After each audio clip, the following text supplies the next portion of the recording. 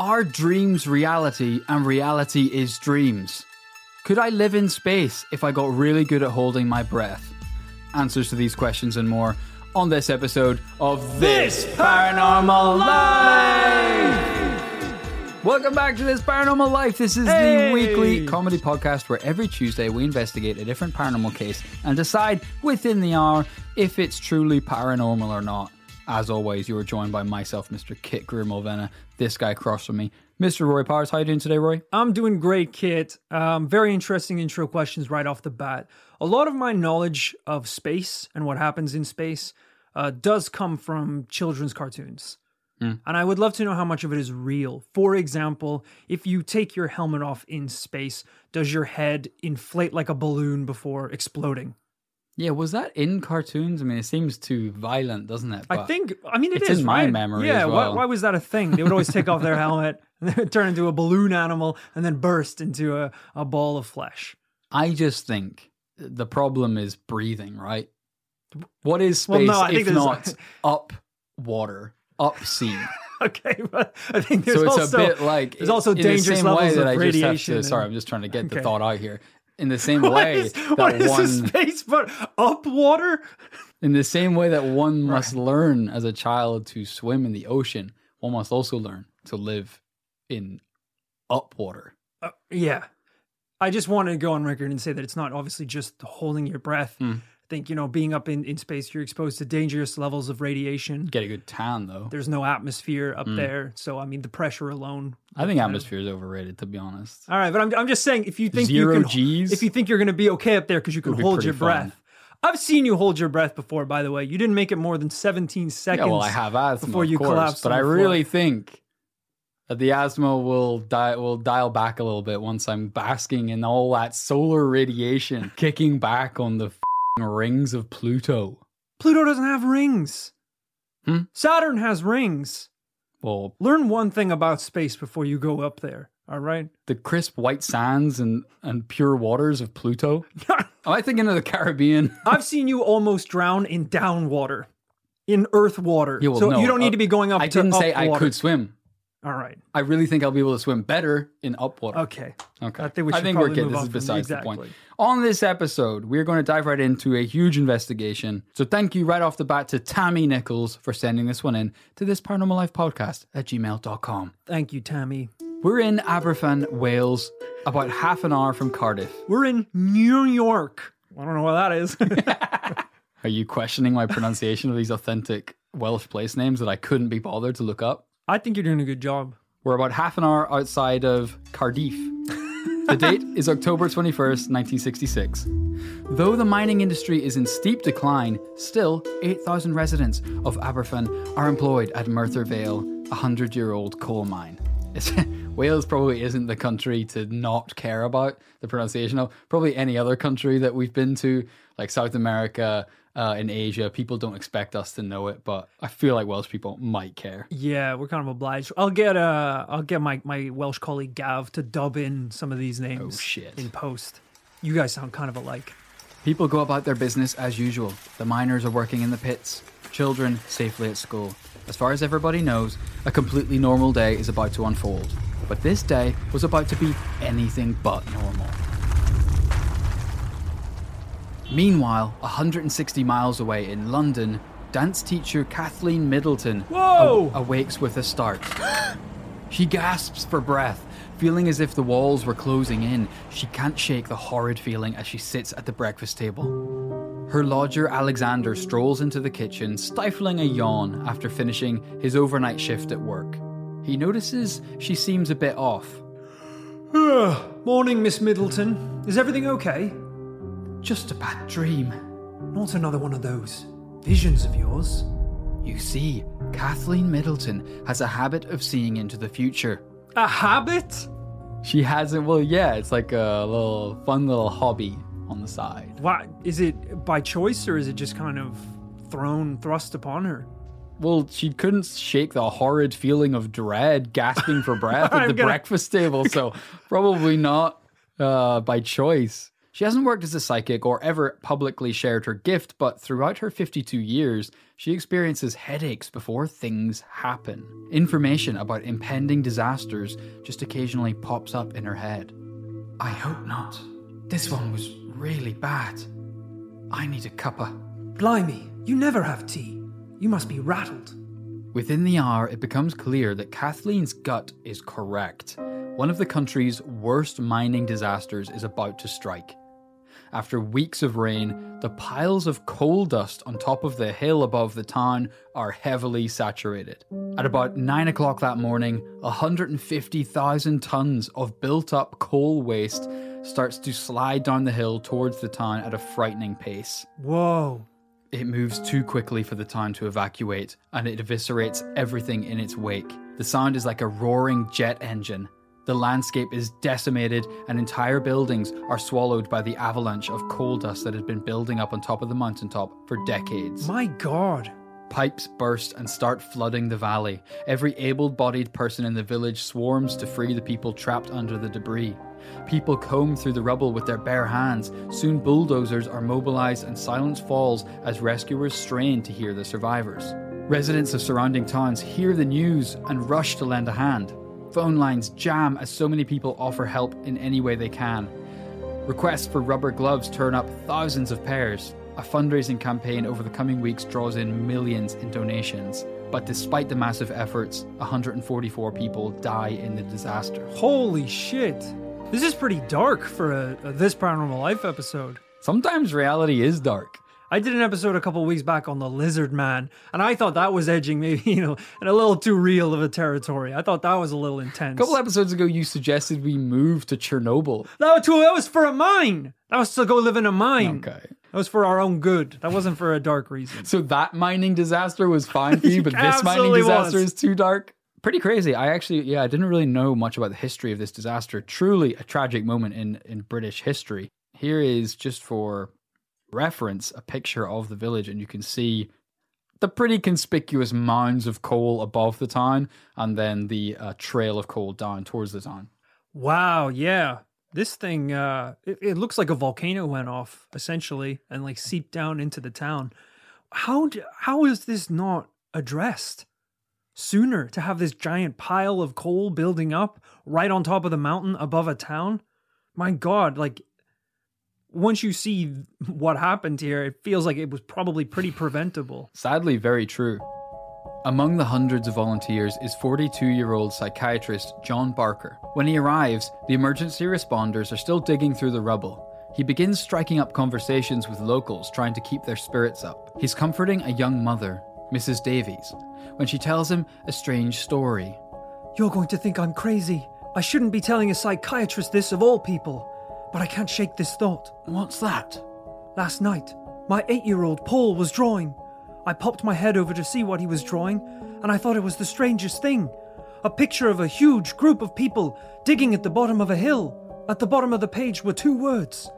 The end. John mulls this over as he walks around and speaks to others, but is again shocked when he speaks to the mother of 10-year-old Errol Jones. She recalls that the day before the disaster, her daughter looks up and says, "Mummy, let me tell you about my dream last night." Mrs. Jones is wrapped up in her housework. "Darling, I've no time. Tell me again later." "No, Mummy, you must listen. I dreamt I went to school and there was no school there. Something black had come down all over it." Kids are so creepy. John Barker can't believe what he's hearing. What are you thinking if you're John at this point? You just came to help out in this terrible tragedy, and at least 2 parents immediately confide in you that their children psychically predicted this event. If I ever have a kid and I wake up one morning, we're down at the dinner table, and the kid goes, "Oh, Papa, I must tell you about my dream last night." And I go, I'm late for work. I can't really do it right now. And the kid goes, "But Papa, you must hear it." I'm like, well, now I absolutely don't want to hear it, because it's going to be something good. weird. You're a weird little kid, and I didn't want to say this in front of your mother, but you scare me sometimes. I've seen the drawings of the darkness, writing "the end," signing it off with "the end." I don't want to hear it. I think maybe it's something that will change when I have a child of my own. But I know. I would find this so Because creepy. to be fair, you're just scared of children, full stop, right? Non-stop, yeah. And I got a whole bunch of the little bastards. So you think I would have gotten used to it by now, but it's borderline a horror game every night when they stay over. Which is messed up because you did work in Disneyland for a while. Why you applied for that job is beyond me. Yeah, well, it was like, I thought it would be, when you're afraid of spiders, they say the best thing to do is like cover yourself in spiders. No one says that. So I'm afraid of children and talking mice. Okay, I think we I got a better job stop at now before Disneyland. you incriminate yourself. I couldn't make it 5 minutes into Ratatouille without freaking the out. Children and talking mice are the most terrifying two things on this earth. Horror movies are relaxing to me. It's f***ing wholesome stuff that's terrifying. Children, puppies, falling in love. That's really scary. Because what's more scary than opening up to people? Luckily, he isn't just a psychiatrist. John is a paranormal enthusiast in the middle of writing a book about people that can predict the future. He's most interested in investigating people who know that they're going to die. So immediately after visiting Aberfan that day, John writes a paper for Britain's Society for Psychical Research, which we've talked about many times in the past. I still don't really know what these guys do. But... I feel like psychiatrist / paranormal enthusiast is a bad career combination. Oh, God. That's like being policeman / criminal. Those are two very contradictory things. You shouldn't be trying to understand the human mind and also think that ghosts are real. Like You're not going to get a lot of help from the man that thinks the problem might be there's a demon in your ass. If I, as, say, for sake of argument, a depressed person, and I look through the yellow pages and find, oh, great, there's a local psychiatrist to me, John Barker. He sounds like a respectable gentleman. And Good then name, go to the office and, hey, I had an appointment with Dr. Barker. Yep. Come on in. Yeah, absolutely. Oh, hi, nice to meet you. My name's Craig. Pleasure. If you just like to take a seat here on the couch. Yeah, I'd love to. Just relax.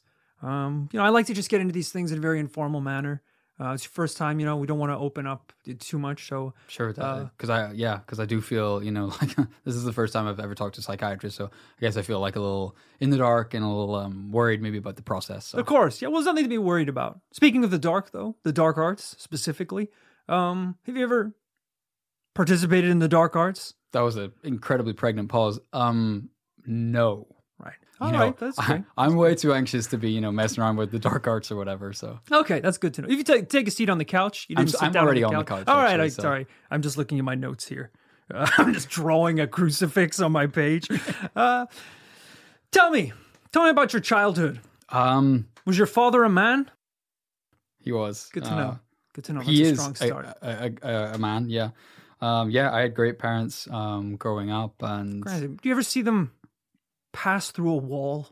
Did their feet touch the ground? Did they have feet? Does my father Was have feet? your Yes. house underground growing up?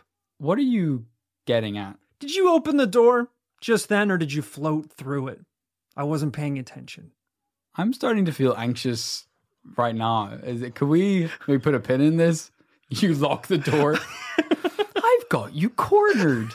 You ghost. You're going to want to take 2 of these. Pulls out a double barrel shotgun. Holy! he turns into a ghost, floats through the door. I knew it!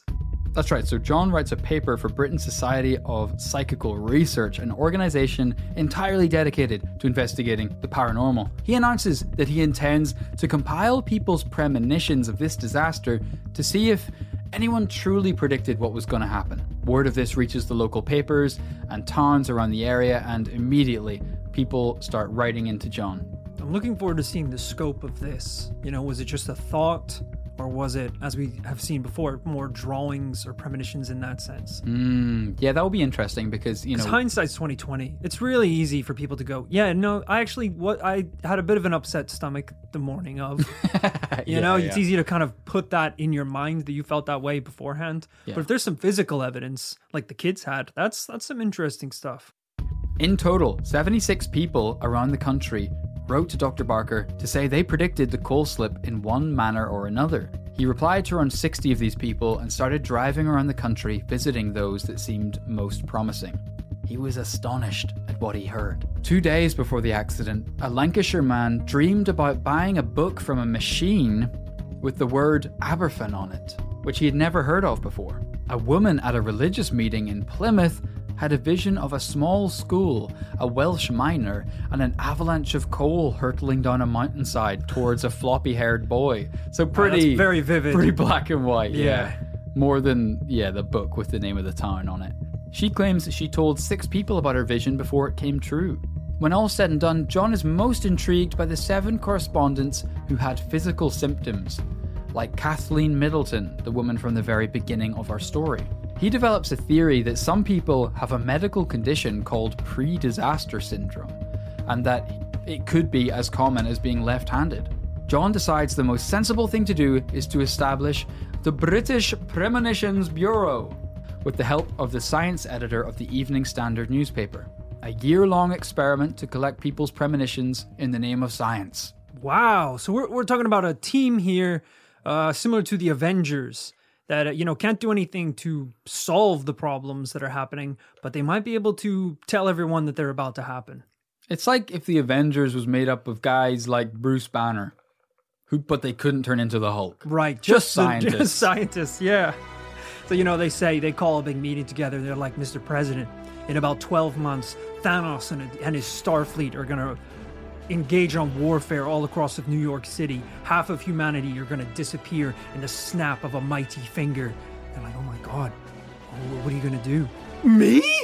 What do you mean me? What am I going to... I just told you the thing's going to happen. I'm done. I wrote the paper. What the are you going to do? You're the president. I'm going on annual leave tomorrow. I busted my ass to get this report ready. Break his fingers or something. We have no idea. You called yourself the Avengers. I thought you were going to do something. Yeah, that's a separate team. That's Why the do you have a stealth jet? It's valuable in a different sense. It is. John decided that responses will be rewarded for accuracy, timing, and unusualness. John saw in the future a database for the entire world's psychic visions that could be used to stop bad things happening. He said, "We should set about trying to harness and utilize it with a view to preventing further disasters. With practice, it should be possible to detect patterns or peaks which might even suggest the nature and possible date, time, and place of a disaster." Okay. So he was kind of Minority Report trying to stop things happening. It seems like proximity plays a role in this because the people that predicted that the accident was going to happen were all locals in the town. Some of them were around the country, but yeah, I mean the first wow. first ones were I think I mentioned they were in like Lancashire and Plymouth. But yeah, no one got in touch from like Zimbabwe or something. I was dreaming of coal. I guess they didn't see the ad in the local paper though to write in. That is a good point. But yeah, trippy to think that if any time you had, the other night, I had a pretty bad dream of getting chased by someone with a knife. Right, okay. Horrible to think that in some part of the world probably was someone getting chased with a knife somewhere. That's a really good point. Yeah, and maybe I predicted that. Wow, that's dark. That's pretty dark. Yeah, that's a dangerously realistic dream to have. Did you really have that dream? I did actually. Yeah. Who was it? Bit of a stress dream. Do you know who was it? In the dream that was chasing you? I mean, I don't want to call them out right here and now, but starts with Rory and rhymes so it was me? with Bowers. I kept saying the podcast was late. Running after you in the streets. That's really how I see you. And as soon as the Bureau is launched, more than 20 warnings come through in the first 48 hours. But no incident happened afterwards to corroborate with those reports. But John isn't put off. He knows there are going to be some dud submissions, but thinks it'll be worth it in the end.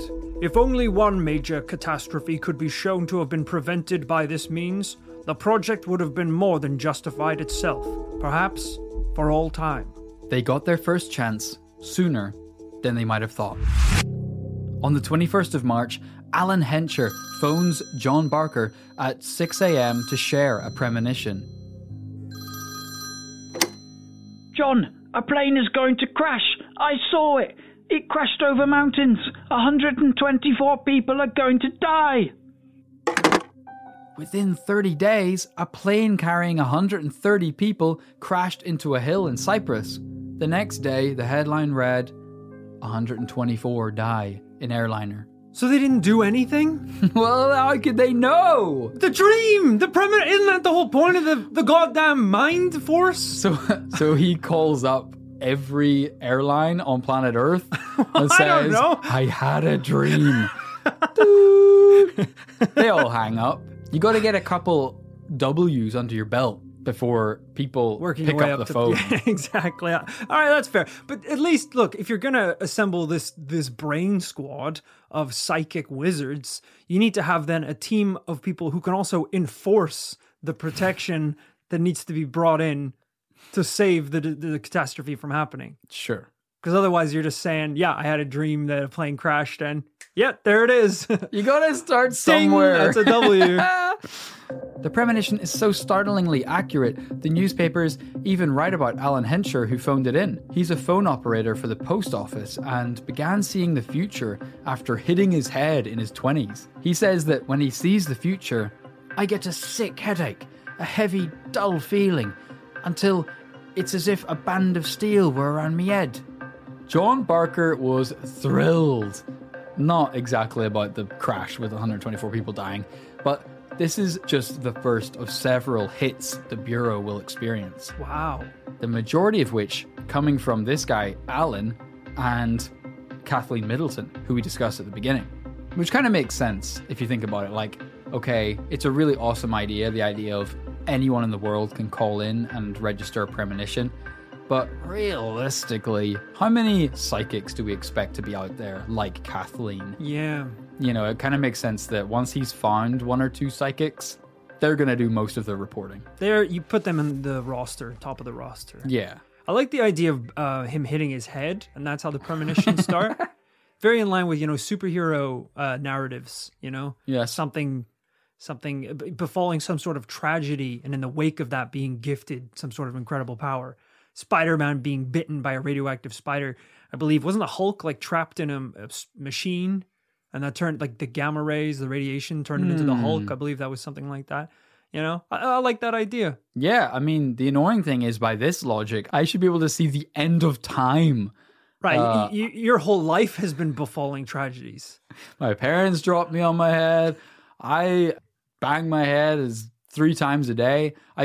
Being honest, I did a couple of years back skateboarding. I fell over off a ledge and whacked my head off a bin. And a lot of these are just out. A lot of these are just banging your head. Yeah, well, that's all Alan did, and he can see the future. He did it once, and it worked for him. I don't think if you banged your head once and you didn't get powers, you shouldn't keep trying to bang your head harder to get those powers. I think maybe try something else. I'm not trying to bang my head. Right. It's just a byproduct of being a dumbass. It would be funny to think if I did get powers the first time, and then the second time I hit my head, it immediately wiped out any powers I had. This is the equivalent of letting yourself get bit by a spider to try and become a superhero. Getting so poisoned, you spend 8 months recovering in the hospital, and the day you're released, you're like, all right, no big deal. It was the wrong spider. I need to go back into the jungle. And they're like, no, there is no spider. Yeah, I really think that one of these guys is going to give me the special juice. I really think if more venom would have actually given me the special stuff. It's a bad idea. If it doesn't work, I think call it quits. If you stick your fork in the toaster and you get a pretty bad zap. Fork in the toaster is actually... Don't think you're going to get... No, I'm saying don't get some... Can we just pause for a second? I need the bathroom, actually. I know what you're going to go do, and I think you're going to put your fork in the toaster. Why would you ask that? Why would you ask that if you knew what I thought you were going to do was put a fork in the toaster? I have a snack here, and I just feel like I would enjoy it with a nice fork. That's a packet of gum. You're holding a packet of mint gum. Why would you want to eat that with a fork? I'm a civilized guy. I'm not going to eat it with my hands, am I? I'm just worried if I give you the fork. I might want to toast the gum. I might want to toast the gum. I think it's better hot. So you're going to use the toaster? If you don't mind. And the fork? The fork, I mean, if the gum gets stuck at the bottom of the toaster and gets all gummed up, I might try and scrape it out with the fork, sure. I'm also worried that on the way to the toaster, you're going to bang your head. I mean, is there something hard that would be good for that at head height? Okay, so you want to also bang your head and then stick the fork in the toaster? I think at the same time, something interesting could happen. Yeah. You know what? Go for it. I'm not going to babysit you anymore. I think you can. I think you should do it. All right. Wish me luck. You're going to wish you would have to go with this toaster once you see my laser vision. You're blind. You have no pupils anymore. Ryan Reynolds here from Mint Mobile. With the price of just about everything going up during inflation, we thought we'd bring our prices down. So to help us, we brought in a reverse auctioneer, which is apparently a thing.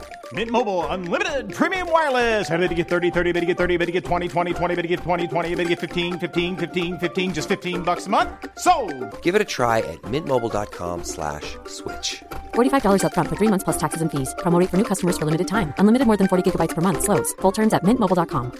Hey, it's Paige DeSorbo from Giggly Squad. High quality fashion without the price tag. Say hello to Quince. I'm snagging high-end essentials like cozy cashmere sweaters, sleek leather jackets, fine jewelry, and so much more. With Quince being 50 to 80% less than similar brands.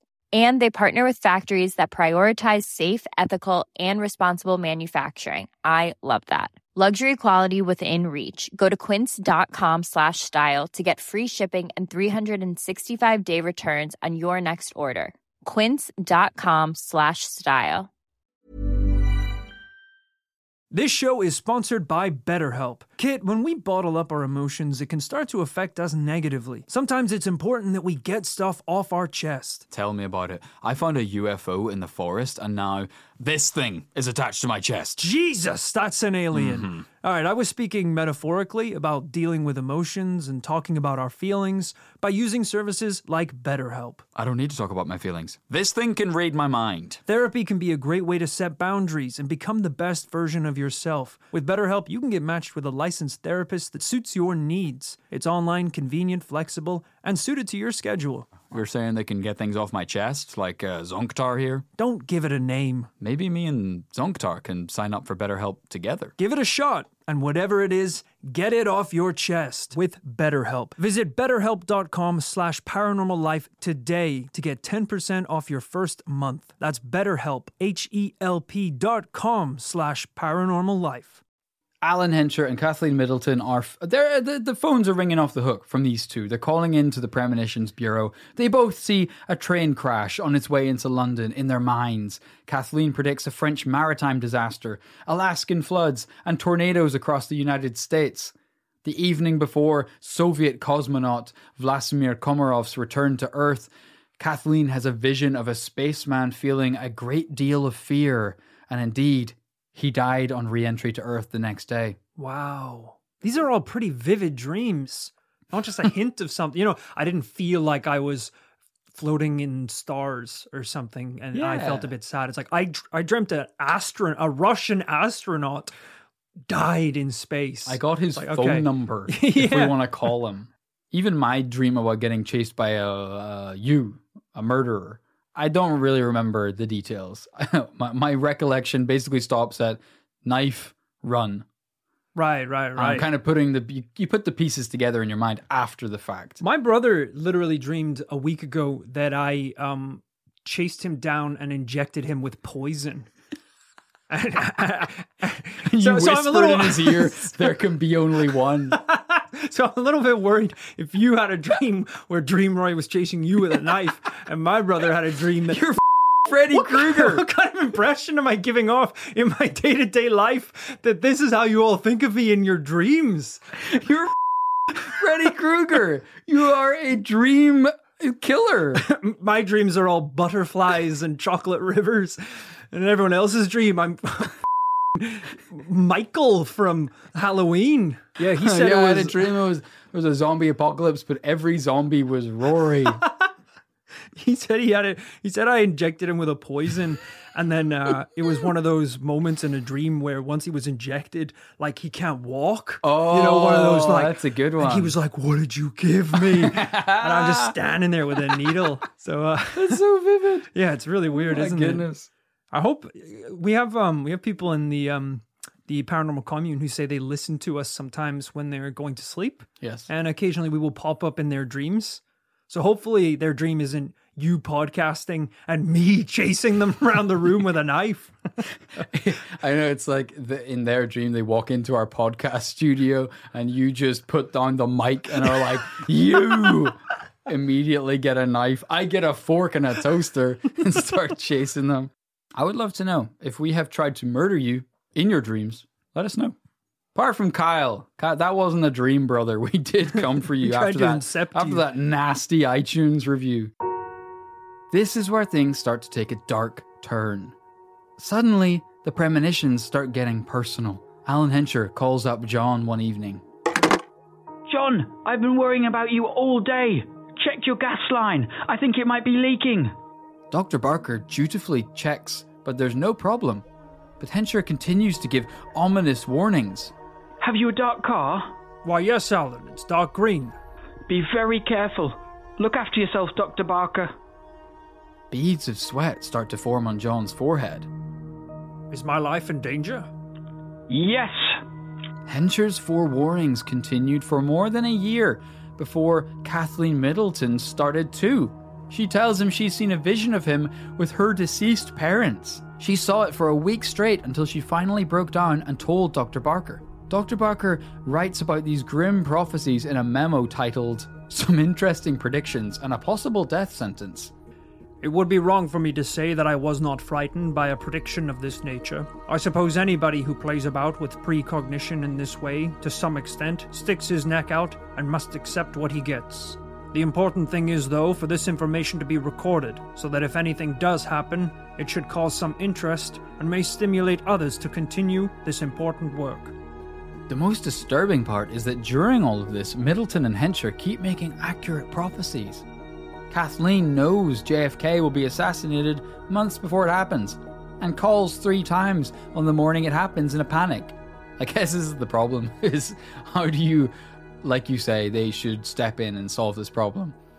You can't call the President of the United States and be like, hey, heads up, you're going to get assassinated by the way, today. yeah. Because the CIA will track the phone line and think you're the assassin. Yeah, if you're tipping someone off about getting assassinated the day of their assassination, you're the murderer. You're the one who's going to do it. There's only one explanation. Yeah, I guess it's as you said, that's why you need to have so many 100% hits leading up to this that it becomes a point where people can't avoid it anymore. Exactly. And sure enough, in the early hours of 18th August 1968, Kathleen wakes up breathless. She's sure that the feeling means death, and within a few hours, she'll receive the news that the same day, John Barker died from a brain hemorrhage at his home at the age of 44. Whoa. Rory, what do you think of all these mad predictions we've had so far? Wow, this is pretty insane that they kind of predicted he was going to die. There was some weird stuff about a gas leak and asking about the color of his car. And that was a year before he died. Is that how far forward these premonitions can be? God, hard to imagine, eh? I mean, sometimes in the movies, you know, it's a cool plot device when the person has a premonition that's like 40 years in the future. Right, you know, right. They're a child and they have a vision, and then when they're 45 years old, they're walking down the street and they're like, I've been here before. Yeah. Oh my God. And then a plane crashes or whatever. How do these people, I don't even remember the dream I had last night. How do they remember a dream they had a year ago? I guess maybe they're logging it pretty well. I think that's the idea. That's what dream people, not people in the dream realm, people who know about dreams. That's what they always say, is if you want to start lucid dreaming, you got to start writing down your dreams every morning, and then your brain gets better at recalling them. Yeah, dream people, as in the people in dreams, talk mostly about stabbing. Knives. And knives. Yeah, I've heard that it's good to keep a diary by your bed if you want to get into this kind of thing, so that you wake up in the morning and the first thing you do is turn and just write down whatever you can remember. Because isn't it like most dreams are forgotten within like the first 15 seconds of waking up? Something kind of crazy like that. I think so. Especially now because of Instagram. Yeah, of course. If there was any hope of remembering a dream, now that like 60% of people on planet Earth, the first thing they do in the morning is look at their phone. Yeah. You're not remembering anything. Sometimes I Instagram live waking up. Like it'll start with my eyes closed. I don't even remember starting it, the app open. So all told, the Bureau of Premonitions received 469 entries. Some foretell horrifying tragedies laden with death and destruction, and others just claim to predict the winners of horse races. Some prophecies came true, most did not. Those horse race ones actually sound pretty interesting. It's a different department, I think, for sure. Some sort of Wolf of Wall Street-esque department. Not really preoccupied with the conservation of human life, but more the conservation of the party.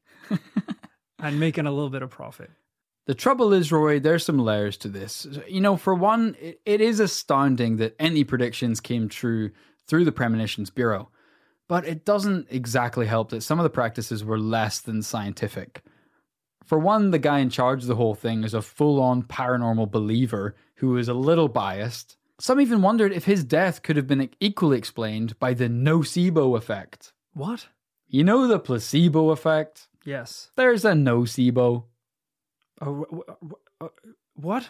A nocebo effect is when believing in something negative happening to you, even if it's not happening, has a real negative effect on you. Right. Rather than a positive one. So while writing his book, he visited tons of fortune tellers to try and predict his own death, despite his suspicion that he was creating a self-fulfilling prophecy. Right. But as an example of how it works, in 2003, men in a trial were given placebos that would cause erectile dysfunction. And in the end, despite literally nothing happening to their health, 30% of the men's dicks stopped working. Wow. Sorry, you said that there was like something to fix that? A nocebo? Right, so in their case, I guess all they had to be told was, hey, nothing actually happened. And then it was all in their head and they were able to, their junk was able to start working again. Cool. But you said there was something that could fix it if it was happening. I didn't say that. You mentioned a pill? You said someone had a nocebo pill? They took a sugar pill. Right. Which didn't do anything. And that gave the penis the energy to rise once more. Sorry, I'm just a little... I didn't say anything like that. I didn't say anything like that. I feel like maybe some of our listeners Honestly, out there I don't even want to get very hung subject. up on the penis thing at all. It's just like a little aside about how the nocebo works. So. About how it works. So anyway, we'll look at it, some more premonitions. And, I just want to know, is the nocebo, is that a over-the-counter thing, or is that like a dark web sort of thing? No, so you're really you're not listening to what I'm saying, because the nocebo, the point is that it doesn't do anything at all. Right, okay. If anything, but I'm just saying, it stopped people's dicks working. Hypothetically speaking, yeah. If there was a listener out there that was having problems downstairs with the little soldier, I would just say, talk to a doctor or something. Okay. You're saying, but belief is what makes it work again. But, it depends what the issue is, because right. Okay, but you're saying it's like Santa Claus. We'll put it if you close your way, eyes and just say "Rise, tiny soldier, rise, tiny soldier," and just repeat that, you're saying it could have a second wind. And the pills? I feel like you won't tell me where I can get the pills. So in the case of someone who maybe has some kind of mental block, I guess that could work. Just taking, for someone like you, let's say, who... Well, not me. No, that's not me. It's not me. You were out BMXing and you sacked yourself on a rail. In someone like your case... I told you that, it was in confidence that I told you that. No kind of mantra such as, rise, little soldier, rise. I don't think that would ever... Your penis is in a cast, Look, so I'm just saying, it's pretty busted. I've been burned before, all right? I spent 1,500 pounds on what turned out to be a bag of Skittles on the dark web, thinking that they would solve the problem, and they didn't, all right? They burst into flames and literally burned my penis. You're saying it's more of a mental barrier. For these people, not for me. Yeah. For these people in not this for you. case. For you, it's a physical issue. But for other people... For you, it's physical. So it's definitely not proven that believing you're going to die will make you die, but it does make us think, what's more likely here? And this is a real question. A psychic paranormal prediction or a really powerful nocebo effect? Right. I mean, this is the thing. Look, if you are so stressed out you're going to die, you're 100% convinced any day now you're going to die. All of a sudden, you're not sleeping well anymore. You're up late at night smoking cigarettes. There's no time to cook. You're going to die any second. You're ordering cheeseburgers off the internet. Of course you're going to die. Your ticker's going to pop any second. You're sitting there chanting to yourself, rise, little soldier, rise, and nothing's happening. You're stressed out of your mind. Whereas, if you're just living your best life, if you're out there, getting up early, exercising, doing yoga, thinking you're an immortal, you've got an erection that'll last 7 hours, you've never felt better in your life, you're probably going to live longer. Isn't that what the ad says? Is like, if your erection lasts longer than 2 hours, call that's a doctor. That's a problem? I thought it meant it was working well. I need to cut back on those nocebos, man. You eating dark web Skittles. Yeah, you're like, those are still Skittles. They're just the sour ones. Oh, they burn. It probably is worth noting that even the foundations of the British Premonitions Bureau were as shaky as the foundations of that shaky mountain of coal above the town of Aberfan. Lots of non-psychic people also predicted that disaster, given that they saw 250,000 cubic meters of coal should not have been balanced precariously on top of a mountain above a school. Yes. Residents and officials of Aberfan raised their concerns 3 years before the landslide, but the National Coal Board ignored their complaints to keep the mine open. But the question remains, Rory, and we have to come down to a conclusion today. Can people really predict the future? Or do some people just have a little bit more intuition than others? I'd love to have the hit record for this organization, because as you said, it seems like a hotline where pretty much anyone could call in with any type of premonition they had. Presumably, you're going to get a lot more misses than hits. I'll tell you right now, it wasn't good. All right, okay. I mean, given that they got all of their predictions from 2 people. Yeah, towards the end especially. And they had 469 predictions, and how many did those 2 people phone in? Probably like a dozen each or something. Yeah. Like, it was a very bad rate. But I think that's okay. I think when everyone knows the paranormal is a subtle field of inquiry. It's not like a crazy obvious phenomenon we're looking for here. We're looking for the needle in a haystack that proves the exception to the rule. Yes. Yeah. I guess it's only difficult because, and I don't want this to be an indication of where I'm leaning towards a conclusion of this, but as the saying goes, if you throw enough shit at the wall, some will stick. Is that the saying? It is, isn't it? I guess. Well, there's the shit hitting the fan. Yeah. Then there's throwing Then shit. there's the rule that if you throw cooked pasta against a wall and it sticks, it's properly cooked. Is that a saying or just a thing people do? That's a thing. Oh, right.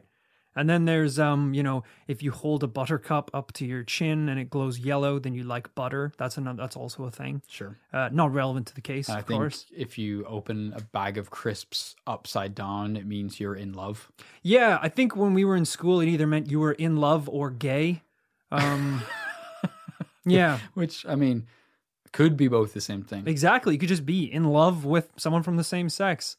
Which is really a beautiful thing. It truly is. We were so far ahead of our time as 11-year-olds. We didn't even know it. I'm so happy for you, brother, to see that you open a bag of crisps upside down. Yeah, there's a lot of sayings. I think specifically today we're going to throw we're going to throw our shit at the wall and see what sticks. I feel like that's maybe what was happening in these cases. I'm going to take the lead on this one, Rory. All right. I feel like we weren't into that then. I have decided that in the case of the British Premonitions Bureau, that not all of the predictions landed, were true, were hits, but some were.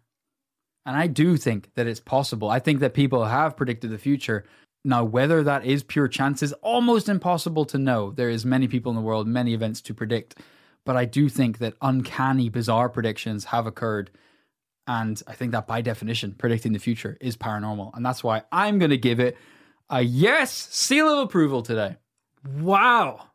Oh my goodness. I did not expect that from this case. Not to say it wasn't a great case. There's just lots of conflicting sources. Tread lightly. Can you predict what my conclusion is going to be? Here's a way to test it. Hold on, can I use the toaster though? Because I feel like that might help. The toaster didn't work before. It definitely didn't. I think if I put my tongue in the toaster? No, I think that will... Just cut out the middleman. Don't need the fork. Cut out the fork? The fork's probably the only thing that kept you alive. The middleman took most of the charge. Right. I'm just making the middleman my tongue. That's like cutting out the body armor in a SWAT raid. Look, how about this? I'm gonna make a prediction right now. I predict I'm gonna win the lottery this week.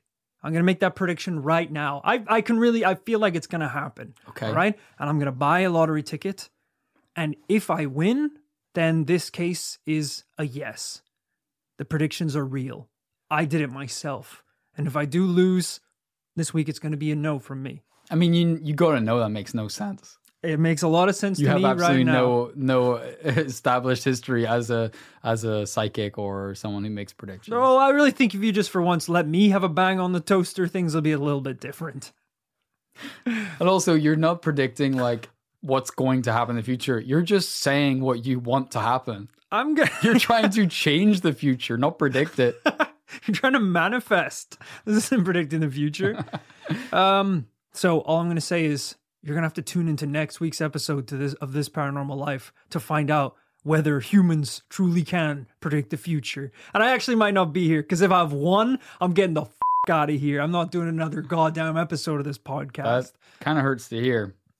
So a bit of a hung jury today. We got one yes and one, I don't know what the you want to call that, but one undecided. Very true. Right. Well, I'll be decided. I'll be decided very soon. Hope that is not too dissatisfying for our loyal listeners.